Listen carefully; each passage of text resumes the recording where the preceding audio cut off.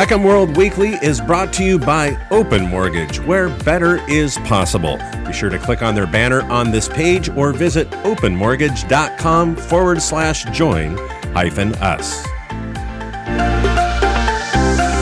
Here's why the Federal Reserve wants higher mortgage rates. Making ends meet in retirement, here are 5 ways to bring in more money. And homeowners are doing much better than home buyers. These are your top reverse mortgage news stories for the week of May 9th. You're listening to Heckham World Weekly, the nation's only weekly podcast for you, the reverse mortgage professional. The Federal Reserve yanked up short-term interest rates higher this week, and it made it much more expensive to borrow money to buy a home or fix it up, all in the name of slowing inflation. So says a recent article from NerdWallet written by Holden Lewis. Lawrence Yun, who is the chief economist for the National Association of Realtors, noted that the rate on the 30-year mortgage has risen far much more this year than the federal funds rate. This implies that the market is already pricing in around 8 to 10 rounds of Fed interest rate increases this year, said Yun in an email. If inflation does climb higher, then the Fed will need to be even more aggressive and perhaps severe in increasing mortgage rates. Federal Reserve Chairman Jerome Powell said, "We are very committed to using our tools to get 2% inflation rates back," during an April 21st panel discussion.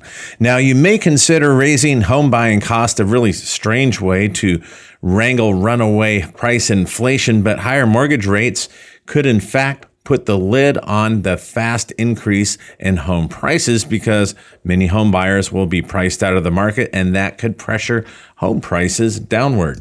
You may find it strange that I talk about the 30-year mortgage rate more often in the last year. Well, it's because it does matter for you as a reverse mortgage professional. Rapid rate increases in 30-year mortgages are already showing their ability to at least soften home price appreciation and in some cases reduce home prices. And that means less money for future reverse mortgage applicants in a more moderated housing market.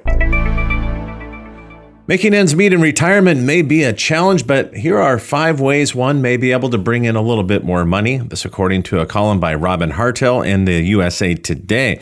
By the way, Hartel is a certified financial planner. He says, even when you retire from the workforce for good, those bills keep rolling in. And while most receive Social Security, it typically only replaces about 40% of your income. So here's the first way. One is an HSA or a health savings account. For those that have socked away a considerable amount of money and been relatively healthy, you may have a considerable balance. Now, before the age of 65, there are penalties for taking distributions from an HSA for non-health expenses. But once you turn 65, you can use those distributions for pretty much anything.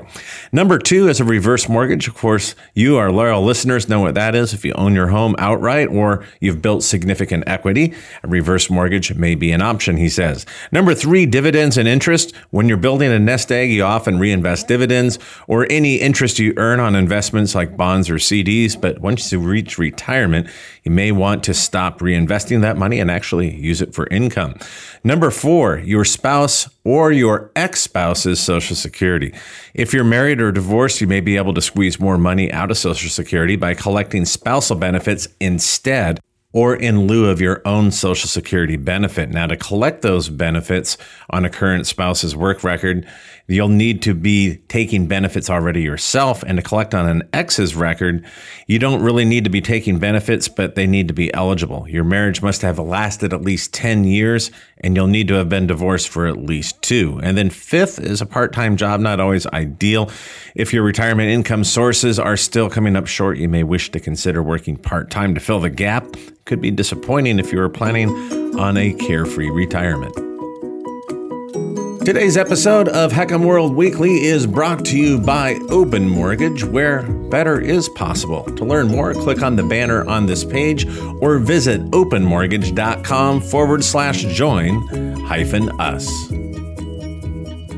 Homeowners are doing quite a bit better than home buyers, this according to The Street's Dan Well. The past 2 years have not been kind to those that are looking to purchase a home or who are renting, as prices and rents have Yes, exploded, but it's been a great time to be a homeowner. Over the last 2 years, those who own a home have seen their wealth rise collectively $6 trillion, excluding rental properties. That according to the New York Times, citing a Federal Reserve study. Now, that increase, of course, stems from the surge in home prices. They soared 19.8% in 12 months through February, according to the Case-Shiller Index. But homeowners 62 and older have certainly fared well in the fourth quarter. They've enjoyed a 3.98% increase in housing wealth collectively, up to $10.6 trillion. That according to the National Reverse Mortgage Lenders Association Risk Span Index. And the recent home price increase has sent the housing market out of whack, and it has also contributed to overall inflation. Consumer prices have risen 8.5% in the last 12 months through March, and that's one of the biggest increases we've seen in 40 years. And it's also beginning to erode the housing market, and we're going to see what that holds for us in the near future. Thank you for joining us for another episode of HECM World Weekly. We are the nation's only weekly podcast with news, commentary, and analysis for you, the reverse mortgage professional. And if you're an Apple user, you can listen and subscribe on iTunes. If you're not there already, be sure to go to HECMWorld.com. There you can find our weekly video commentary, analysis, blog articles, and our monthly Top 100 HECM Lenders Report. Thanks again for joining us, and be sure to return next week for more reverse mortgage news on the go.